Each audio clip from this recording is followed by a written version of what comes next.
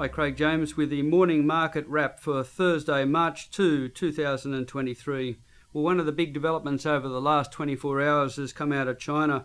The factory sector grew at the fastest pace in a decade, not since 2012. We've seen the effects of that occurring across commodity markets overnight. What we saw in terms of the gold price up by $8.70 an ounce, or 0.5%. Base metal prices were all up as well, gaining anything between 0.3% and 3.7%, zinc doing the best. The oil prices are up around about 1%.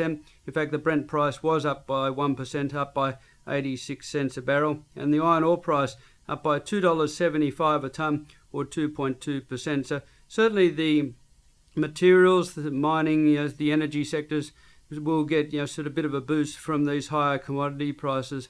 But if we look at the lead-in for our market from the United States and Europe, it's more mixed. If we look at the United States, generally lower. The US market index is an average of 3 benchmark indexes, and it's down by 0.5%, with around about 45 minutes of trade still to go in terms of the United States.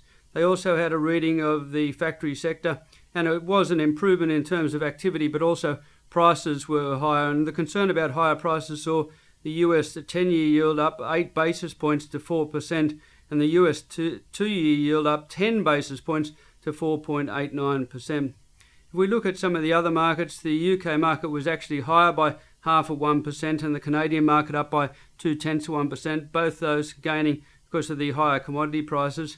But the European markets were lower more broadly, down by 0.7%, and as I say, the United States market is lower. If we look at the European markets, one of the biggest drags was BNP Paribas. It was down by 4.2% because Belgium is likely to sell its 7.8% stake in the big bank. In Europe, what we also saw is Basic Resources also doing well, up in the order of 2.2%.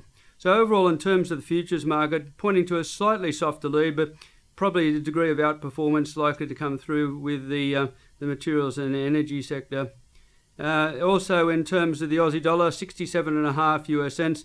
And in terms of economic data today, well, there's nothing really to speak of. We have building approval figures, but really, so there's not too much, sort of fire for the investors ahead today. Well, what I might also end up in, sort of talk about some of the US Fed speakers. The Minneapolis Fed President, Kashkari, he's still debating whether to lift rates by 25 or 50 basis points when next, so he makes that decision with the rest of the Fed. So that was certainly somewhat hawkish. And the Atlanta Fed President, Bostic, believes that tight monetary policy will remain, or tight policy will remain well into 2024. So certainly you can see the inflationary concerns still from the Federal Reserve, and that's underpinning those higher bond yields that we saw overnight and weakness that we saw in terms of the share market. And I'll finish up there. Have a good day.